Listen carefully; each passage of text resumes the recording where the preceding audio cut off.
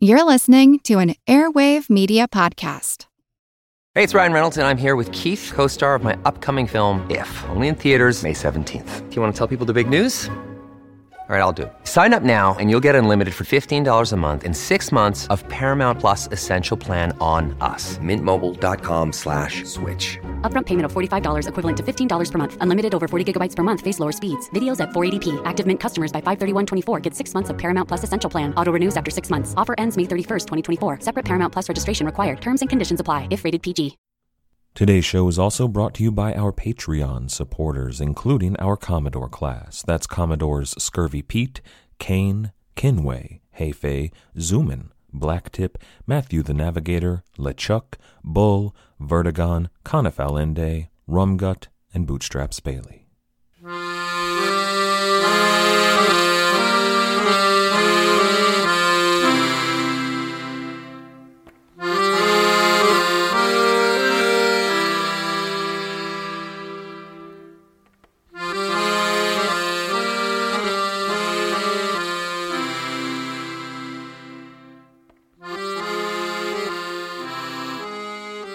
Hello. Welcome to the Pirate History Podcast. My name is Matt. Thank you for listening. If I were to truly do the story of the Barbary pirates justice, the justice it deserves, to tell that story in full, it could, and maybe it should, be a podcast of its own. It's a big story, at least as big as Caribbean piracy and probably bigger. When I start to focus on the scope of Barbary piracy, I start thinking about comparisons between the two stories, and some unavoidable similarities pop up. The most glaring of these is the similarity between Barbarossa and Henry Morgan. They were both of them privateers. They both had their eyes on a larger political goal, and both of them were ethnic minorities within their society. They both were religious, but not tremendously so, although Barbarossa probably more so than Henry Morgan. But what really drives home the comparison is the conquest of Algiers. If Barbarossa were Henry Morgan, Algiers would be his sack of Panama. The primary difference in those attacks, though, is that Morgan left Panama. If he had conquered it, if he'd stuck around and named himself governor, that would be a lot more like what Oruj Barbarossa did. What makes them so similar in my mind, the attacks on Algiers and Panama, is that both of them brought those privateers to the attention of their royal imperial rulers. Morgan had to go back to England after Panama to face judgment. You couldn't just wage major military operations against Spain without, telling someone about it, asking permission, maybe. But in the end, he affirmed his loyalty to the crown and was made a governor of Jamaica. Oruj had to travel to Istanbul to face judgment. He had waged a major military operation against Spain. Now, he had received permission from the Sultan's agent, but Henry Morgan had also received permission from the king's agent, the governor in Jamaica. But Selim I had never consented to make Oruj himself the ruler of Algiers. It was a delicate political moment. Wisely, Oruj relinquished his claim on Algiers and acknowledged it as the Sultan's possession. The Sultan, wisely, granted the lordship of Algiers to Baba Oruj. He was named Beyler Bey of the Western Mediterranean, that is, the governor of the westernmost Ottoman provinces. He was the first Ottoman governor of several provinces newly brought into Ottoman rule, including Algiers. He was also given supreme command of the empire's naval forces in the region, and a new name. He was called Oruj Rais. Rais was, as we've discussed before, the Ottoman rank of captain, a ship's commander. Philip Gosse tells us, quote, "All the Corsair chiefs were named Rais, which means merely captain. No less than 3 outstanding figures in the following century bore the name of Murad. Hence, Murad Rais is as likely to appear in the annals of Barbary pirates as Captain Jones in the roster of the English Navy." End quote. In the case of Oruj Rais, it became his name, but he wasn't just Captain Oruj, he was Admiral Oruj. He would have been 42 years old at this point, and he had already amassed an impressive list of titles and nicknames. Admiral, Provincial Governor, Oruj Rais, Beyler Bey of the Western Mediterranean, Baba Oruj for his ferrying of dispossessed peoples across the sea, Gumus Kol for his silver arm, and Barbarossa for the color of his beard. And here, much like Henry Morgan, he stopped being a pirate. He turned into an administrator. He was in charge now. He rarely went to sea himself. He was the patron of untold numbers of privateers, and he signed commissions at least for dozens of captains. When he sailed for Istanbul after the attack on Algiers to meet with Selim I, the Sultan, he brought his top captains with him. There was Kurtuglu, the son of the Wolf, who was himself made an admiral and named Kurtuglu Rais. There was Ahmed Piri, the navigator and mapmaker, the nephew of the famous Ottoman admiral, who was also given the title, Piri Rais. There were great honors given all around. Piri and Kurtuglu most of all. They were sent by the Sultan himself on missions of their own. They led an expedition to Egypt to liberate Egypt and most of the Levant from the rule of the Mameluke Sultanate that had ruled Egypt since 1250. That is a fascinating story in its own right, but it's secondary to our story here. That conquest, though, brought not only Egypt, but the Levant and most of Arabia back into the Ottoman Empire. Cairo, Damascus, and even Mecca, which had formerly been under a different sultanate, now belonged to the Ottoman Empire. This brought great honor to Kurtuglu and Piri Rais. They became famed admirals and captains. Oruj Barbarossa was perhaps even more powerful. He had more lands under his direct command.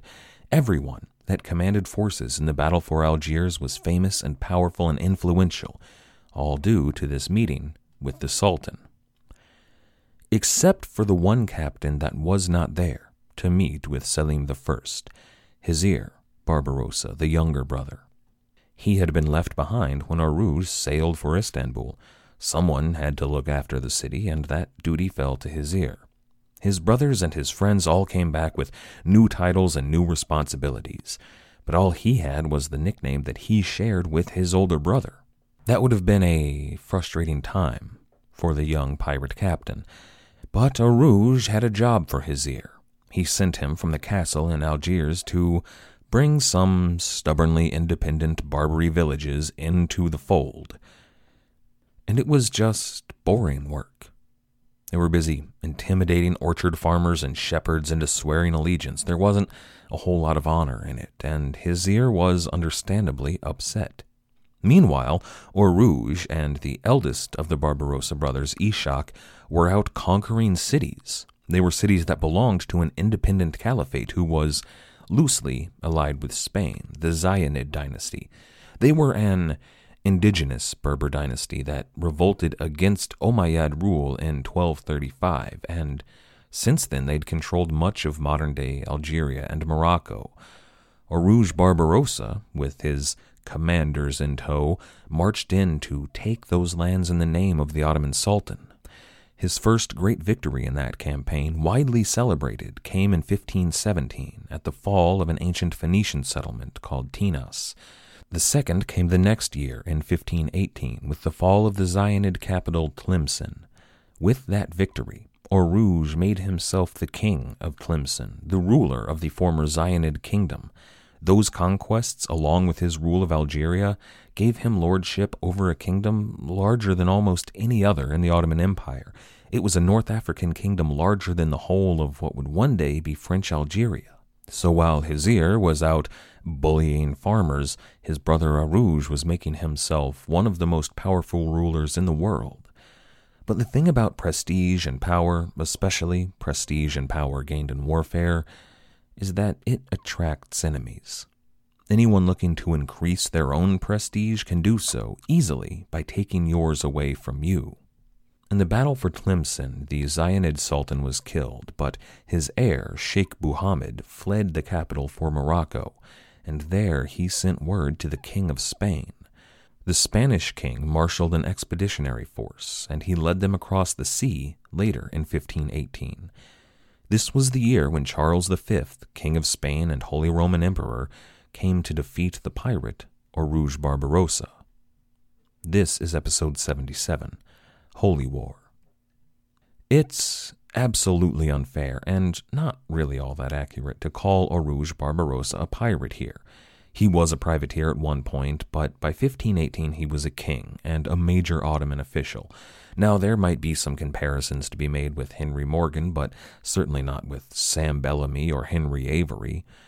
With the man who had come to do battle, Charles V was arguably one of the two most powerful people in the world when he arrived at Oran. That was the last Algerian city of any real size that still belonged to Spain. But despite his power and many lands and titles, Charles was still a new ruler. He'd only been king of Spain for 2 years and Holy Roman Emperor for less than that. He was only 19 years old here. This fight would be one of the first true tests of his leadership and of his strength, so he came prepared. There were 10,000 Spanish troops that he'd brought with him. There were the armadas of Spanish galleons that carried all of them to North Africa, heavily armored vessels. There were perhaps another 10,000 soldiers, native North African Berbers, that came to their ranks. Some of those were conscripts from the Spanish holdings in Africa, but many of them were anti-Ottoman locals, members of the former Zionid dynasty that didn't want to see her fall under Ottoman control. But men and ships aside, perhaps the greatest asset that the emperor had was the commander of his forces. His name was Diego Fernandez de Cordoba, and he was 55 years old. Cordoba was a commander out of legend. He had led the forces of Castile for King Charles' grandparents in the final days of the Reconquista. It was his armies that destroyed the last remnants of the Caliphate of Cordoba and that won Iberia once and for all for Christendom. In recognition of his service, Diego Fernandez had been given titles and honors and even a viceroyalty, and he was given this post as a governor in this idyllic Mediterranean port city, but that wasn't a retirement. It was an important posting and one suited for a military man. Should things stay peaceful, he would have had the opportunity to build estates and grow wealthy and watch his grandchildren play. But things did not stay peaceful. His king, King Charles I, a 19-year-old boy, brought 10,000 men and ordered Diego to recapture Tlemcen and Tanas. Diego ordered his force of about 20,000 men to move out in 3 squads. The main army, which was commanded by him personally, was to march directly east on the city of Tlemcen and to besiege the Barbary forces therein. That first force was made up primarily of Spanish soldiers. The second force was that made up mostly of Bedouin Berber soldiers. Now they were to march south into the fringes of the Sahara, and then east until they were south of the city, where they could stop anyone from escaping into the desert. The third force was smaller than the other two, and that was under Lieutenant Garcia de Tineo. They were to take the ocean and sail east of the city and set up camp. Now, they weren't to besiege Tlemcen. It would have encircled the city had they done so, but Diego Fernandez wanted to leave Oruj Barbarossa an escape route, an open way out. But that wasn't mercy on his part. If Baba Oruj thought it would be safe to flee back to Algiers to his more secure holdings, Lieutenant Tineo was to ambush the forces as they fled and to hold there long enough for the rest of the Spanish army to arrive. It was a force intended to ambush and trap the Ottoman forces, and some of the best soldiers that the Spanish army had were with this force to the east of Tlemcen. Perhaps even more important was their job to stop any relief from arriving to Tlemcen by land. Should any caravans full of food try to reach the city, Tineo would stop them.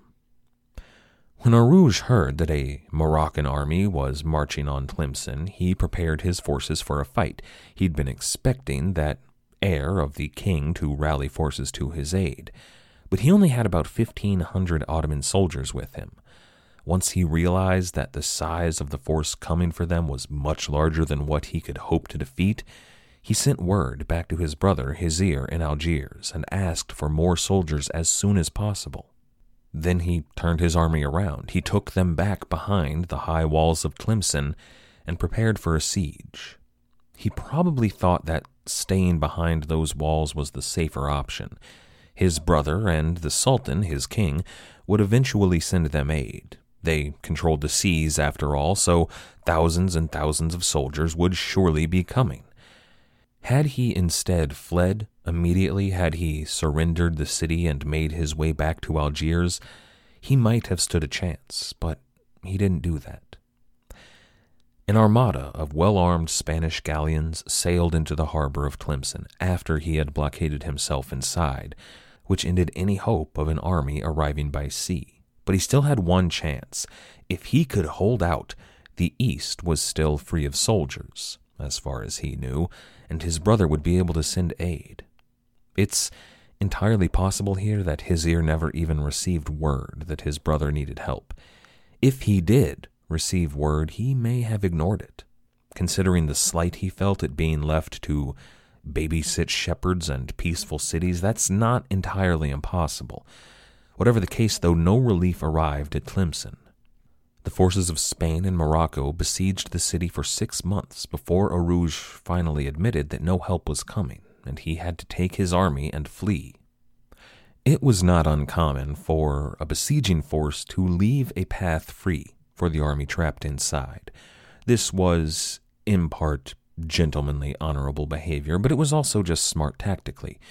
If your enemy thought they had a way out, they would take it, oftentimes rather than fight. If they didn't, and they thought that their only recourse was to do battle, well, you would find out just how hard a man could fight when everything was on the line. That eastern road, to Orouge's eyes, was still open. Now, he was no fool. He knew it was probably a trap, but he thought he would be able to fight his way free of any trap. And even if he would be unable to, dying in battle with your sword in hand was a better death than starving like a coward behind high walls. So his army left Tlemcen in December 1518 and headed east for Algiers. Diego Fernandez de Cordoba rallied his forces to give chase. An author named J. Morgan wrote in 1732 a work entitled A Complete History of Algiers, to which is prefixed an epitome of the general history of Barbary from the earliest times. And in that work he writes that the commander, Cordoba, told his men that Orouge Barbarossa was the man who, quote, first brought the Turks into Barbary and taught them to taste the sweets of Western riches, end quote. J. Morgan came to the conclusion that it was Barbarossa that introduced the modern world to piracy, to real piracy, as they came to know and love it by 1732. It was Orouge that showed downtrodden men that they could taste those riches if they were willing to risk their necks at sea. It probably helped to sell his book. And actually, this work by J. Morgan, written in 1732 at the height of pirate fever in Europe and the New World, is to blame for a lot of the reason that we see these Ottoman rulers, privateers, yes, but not really pirates, as some of the first pirates. See, Captain Johnson's A General History of the Pirates was selling like mad at the time, but that was current events. This book, by J. Morgan, it aimed to give historical context to the European people that were still dealing with very real piracy in 1732. So we need to be wary of accepting any of J. Morgan's conclusions. However, Orouge Barbarossa did march his men as hard as he could out of Tlemcen, but they couldn't march that hard. They had been starving during the siege, so he wasn't moving fast. The Spanish army, who had been eating quite well, thank you very much, was catching up with them. So, Orouge Barbarossa ordered the rearguard to his forces to fling down silver and jewels all along the road. He had hoped that the greed of Spain would stop the marching soldiers in their tracks, but Diego Fernandez de Cordoba was too canny for that. He wasn't going to fall for it. He was implacable. He ordered his men to continue on threat of pain of death. He was at this moment on the heels of the Turkish army. Orouge marched at the head of his force and led them across a river that might have been their salvation. If they could cross the river in time, they could set a defensive post at the river and keep the Spanish from crossing at all. What Orouge didn't know was that Diego Fernandez knew the potential danger here, and he had made this very river crossing the appointed spot for Lieutenant Garcia de Tineo to fall on Orouge and his men. It wouldn't have made much of a difference anyway. Just as the rearguard was beginning to cross the river, Diego Fernandez caught up and pounced on them. Had Oruge been perhaps a more realistic commander, or perhaps a less moral human being, this may have served as the chance he needed. He could have taken this opportunity to get away while the rearguard fought. Well, he could have had Lieutenant Tineo not been there. But Oruge was not that kind of commander, not the sort of man just to let his men die. So he turned his forces around and he started them back toward the river. He wanted them to cross again and aid their brothers in the fight against the Spanish. And it was while that action was taking place, with some of his men facing west and the others on the wrong side of the river, that Garcia de Tineo arrived.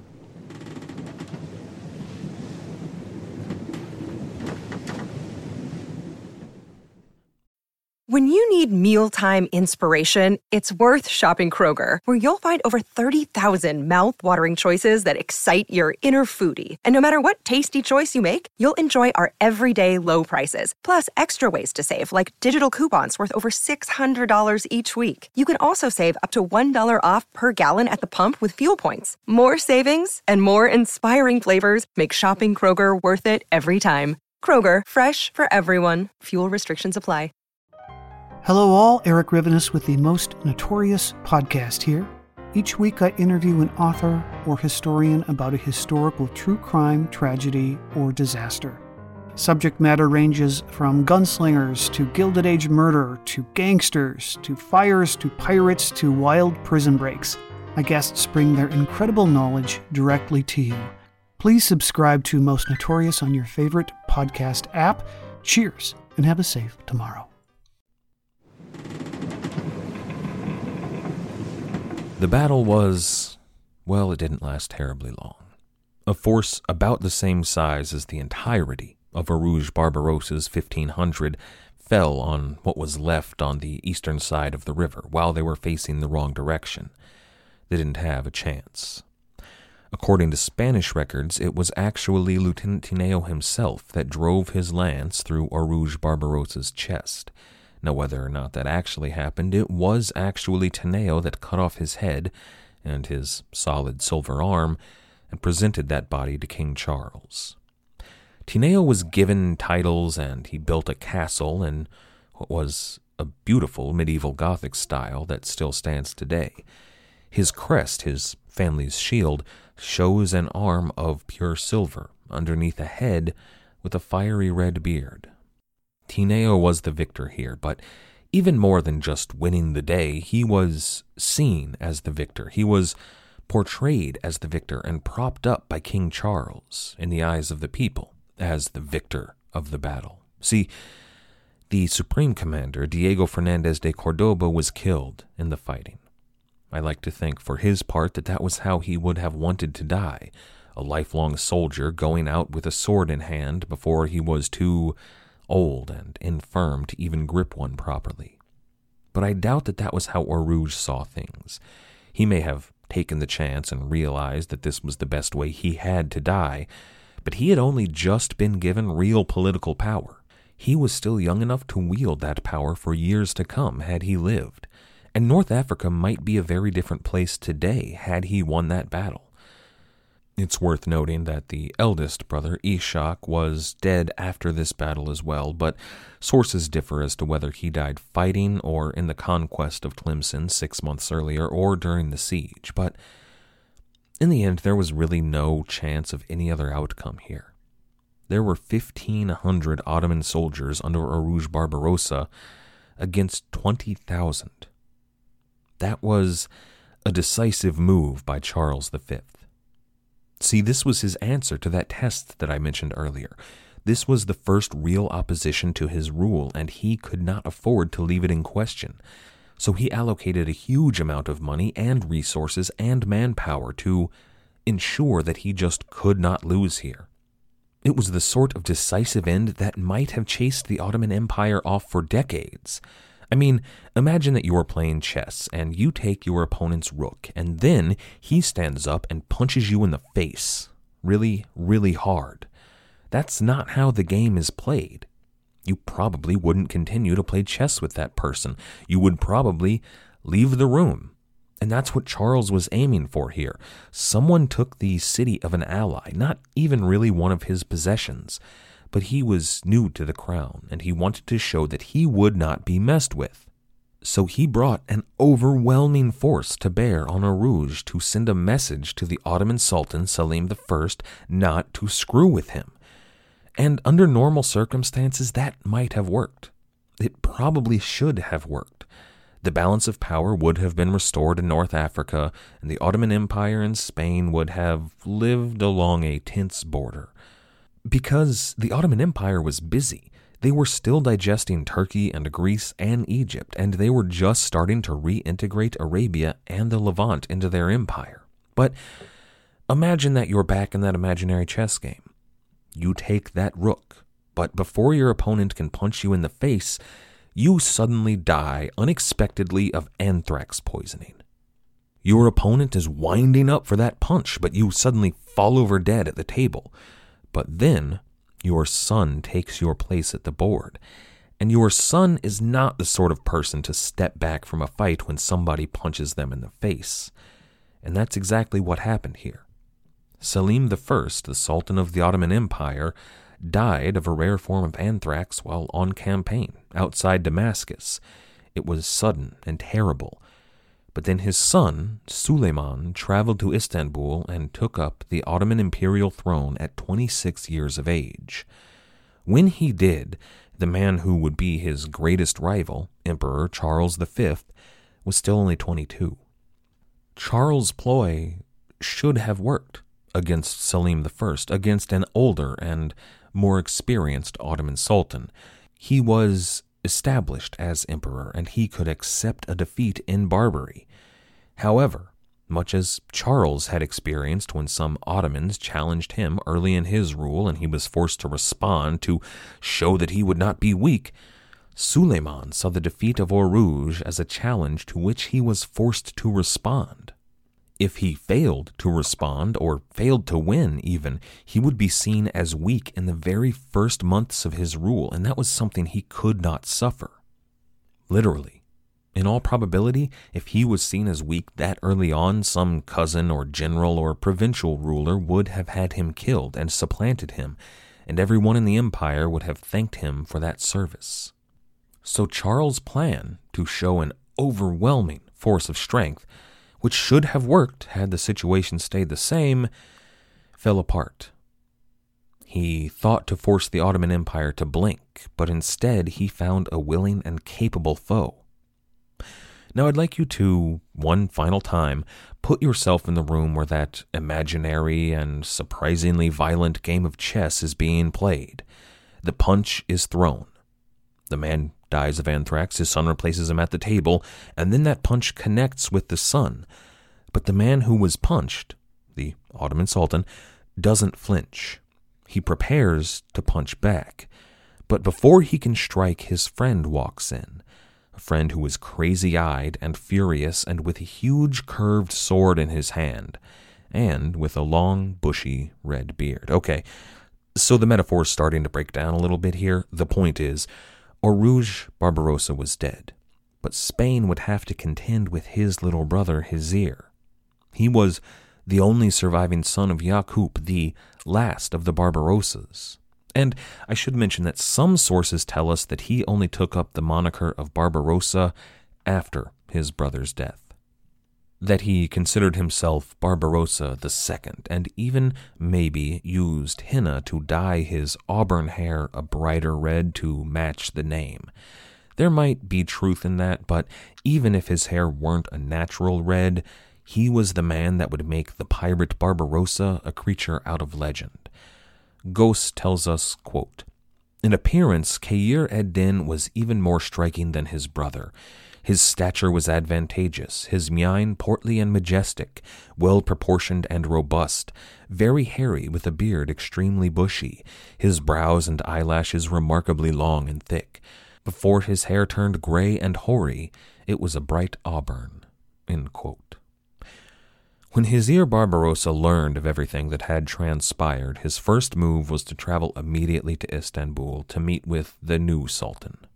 This was probably the moment where Suleiman learned of the disaster for the first time as well, and remember, he had never met Hizir Barbarossa. He probably had met Oruj before, and most certainly he knew Piri Rais and Kurtuglu Rais. And let's not forget that Hizir's first Ottoman patron was none other than Suleiman's uncle. The Barbary corsairs that were to follow the Barbarossas were much more traditional pirates, and even most of the privateers that sailed under Hizir and his elder brother were dispossessed, outcast, economically depressed people. They were pirates. But the Barbarossas, Oruj and Hizir, were, well, let's say that they were British, and this was 1680. They would have been the sons of a colonial governor, of a powerful colony, maybe Virginia. They would have had the backing of a royal family member, maybe a duke like the Duke of York, which was a position held by the king's brother. And then they were given a territory of their own to govern. You know, the king never met with Ed Lowe, and he certainly never gave him a colony of his own, but that's exactly what Suleiman did for the Barbarossas. He made Hizir an even higher rank than his brother had been, the Pasha of Algiers and of Algeria. That's a title analogous to a viceroy. And he was also granted all of his brother's other former titles, Beylerbey, Admiral, and even the name Rais. And that's worth thinking about for a second. Ahmed Piri was named Rais and is known to history as Piri Rais. Kurtuglu Muzlahidin is known as Kurtuglu Rais. Baba Oruj, Barbarossa I himself, is typically known today as Oruj Rais. It's an important naming convention in the Ottoman Empire, and it's one that sticks with you. But we don't call Blackbeard Captain Teach, at least not usually. We'll see what we do on this show. But we also don't call Hizir Barbarossa Hizir Rais for some fairly good reasons. His accomplishments and his notoriety and his infamy in the eyes of Europe were going to make him a more important character than that simple name could convey. And you might have noticed that I was bringing up the ages of everybody involved. Had the Spanish throne been ruled by an older, more seasoned commander, or had the Ottoman throne continued to be controlled by an older, more seasoned man, we might not have seen what was about to transpire. But instead, we have Suleiman, we have Charles, we have Kurtuglu, we have Piri, and we have Hizir. All of them are young men. All of them are men who are eager to make a name for themselves and to gather as much power to themselves as possible. So Hizir asked Suleiman to send him his former partners, Piri Rais and Kurtuglu Rais. And Kurtuglu Rais actually had a son around this time who was named after Hizir himself. They were close friends. But beyond that, they would have been a huge help to Hizir in his battle against Spain. But Kurtuglu and Piri were busy elsewhere. Piri Rais was preparing a fleet in the Mediterranean, of which he would be admiral, that were intended to carry some 100,000 men from every corner of the Ottoman Empire, along with their best cannons and gunpowder, not to mention the Sultan Suleiman himself, to the island of Rhodes. This attack on Rhodes was Suleiman's answer to King Charles' attack on the North African coast. There was a message in it. "Oh, Emperor Charles, you brought 20,000 soldiers to retake a city held by privateers. That's cute. I'll just take my 100,000 soldiers to capture an ancient fortress held by the oldest order of crusaders and guarded by men of every European nation." And it was quite a siege. Those hundreds of ships, led by Ahmed Piri, blockaded every approach by sea to the island of Rhodes and bombarded the walls of the fortress from their vessels. Suleiman himself took command of the troops on land and besieged the city. Reportedly, he was behind the very first plan to breach the walls of Rhodes. Remember in the second Lord of the Rings movie, during the Battle of Helm's Deep, when an orc carrying a torch that looks like a sparkler, ignites a huge cache of gunpowder and blows up the wall of Helm's Deep? Well, that happened underneath the English garrison at Rhodes. This is another one of those moments in the history of Ottoman expansion that is seminal. It's important to the story. However, it's not all that important to our story of Barbary piracy. But this is up there with the retaking of Mecca and Medina and Cairo and Damascus. This was a big deal, but not because it was an important position necessarily, but because of the psychological message that taking Rhodes sent to Europe. It also lasted for quite some time. The fighting didn't stop there when the English garrison was blown up. Really, the fighting had only begun there. But when the fighting was over, the Knights Hospitalier negotiated a truce. They negotiated for the right to leave the island in peace. They could take all of their weapons, all of their valuables, and any religious icons that they wished to take with them. Those terms were kept to by the Ottoman Sultan. But there were other terms. Those terms allowed any citizen to leave freely for 3 years and to exempt any Christian on the island from taxation for 5 years. They promised religious toleration and included leaving the churches on the island intact and allowing freedom of worship. Christians could visit their houses of worship in peace. None of those terms were kept. As soon as the Knights of Rhodes left their island, the religious and civil leaders of the island were butchered en masse atop the highest tower in the city. That tower stood above the single gate that served the fortress, and today it's still called the Red Gate due to the blood that flowed down the tower over her walls. That evening, Suleiman the Conqueror prayed to Allah in the church of St. John the Baptist, the patron saint of the Knights Hospitalier. Of course, it wasn't a church of St. John anymore, it was a mosque. So Ahmed Piri was busy preparing that invasion when Hizir asked if he could be sent to help him out on the North African coast. Suleiman was not going to part with that admiral. In fact, he informed Hizir that when the siege began, the Sultan would require Hizir to send 1,000 of his men and best vessels to join in the attack. That was his duty as Pasha. For now, Ahmed Piri Rais was busy. Kurtuglu, the other friend that he would have liked to have sent to him, was also busy. He was establishing the Red Sea Fleet of the Ottoman Empire. See, after the Ottomans took control of Egypt and Arabia, they had access to the Red Sea once again. Now that fleet that Kurtuglu was busy building would eventually spread into the Indian Ocean and eventually clash with the Mughal dynasty in India. Now, we're going to be seeing a lot more of the Red Sea Fleet in about 200 years. We're a lot closer to that in real time, but they're going to serve as a perpetual thorn in the side and occasionally begrudging allies of pirates like Captain Kidd and Henry Avery.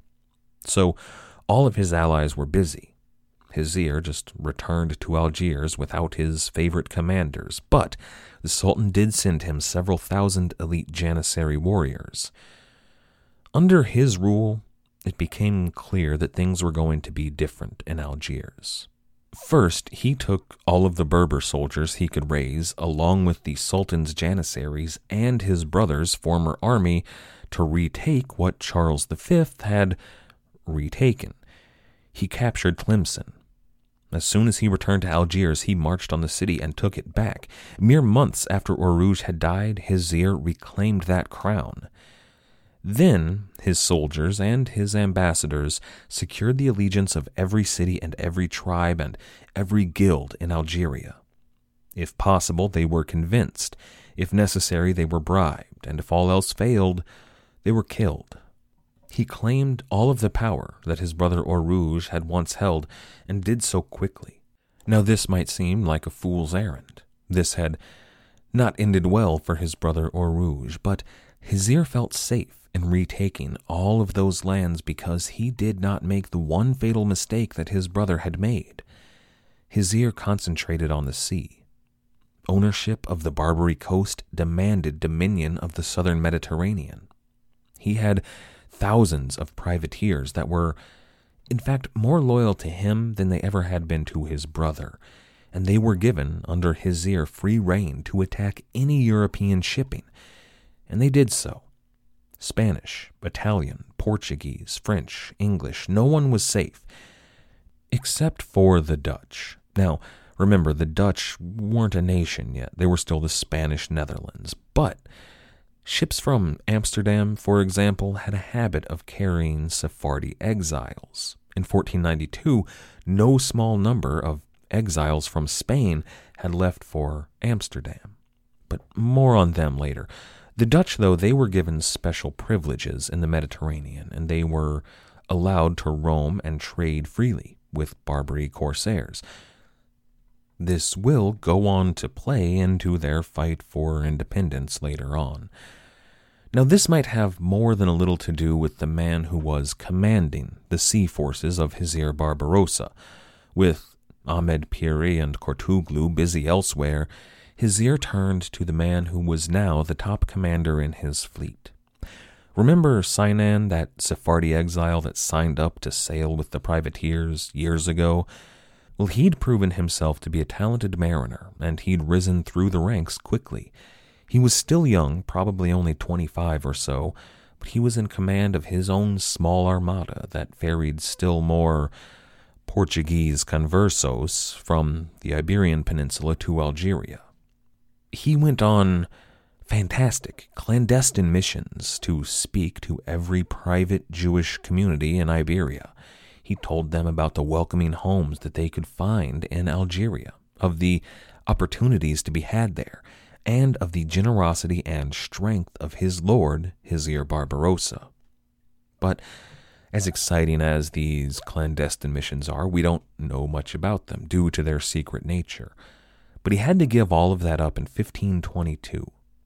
His lord, Hizir Barbarossa, called him to Algiers and asked him to lead the fleet.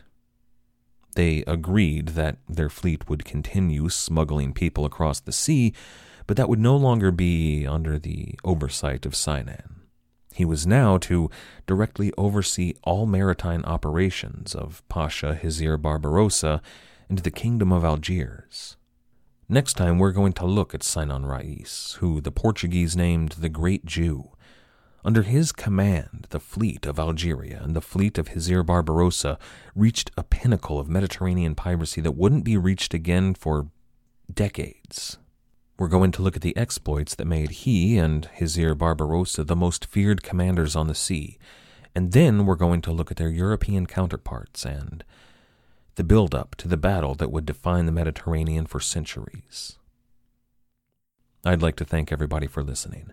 I'd also like to thank everybody who has helped to support the show, everybody who has become a patron on Patreon, everybody who has left us a donation through the website, everybody who has signed up for a free trial at Audible, everybody who has left us a review at iTunes or wherever it is you listen to the show, everybody who has shared us on social media like Twitter or Reddit or Facebook, and everybody who has told your friends and neighbors about the show. Without all of you, I couldn't do this, so thank you. Our theme music was, as always, The Old Captain by the fantastic band Brillig. If you haven't checked them out yet, you absolutely should. You can find them at brillig.com.au. That's brillig.com.au. After you're done over there, why not check out our website at piratehistorypodcast.com, or you can get in touch on Twitter, SoundCloud, or YouTube. As always, most importantly, thank you for listening.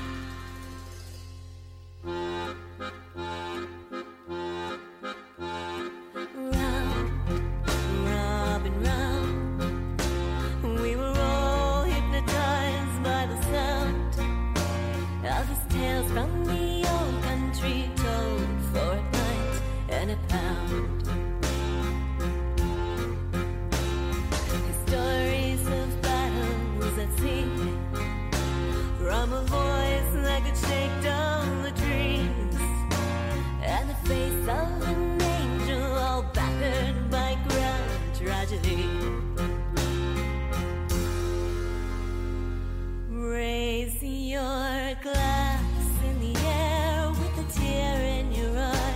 Time has come now to play. fight this war. The old captain has died. Let him live on in legend tonight.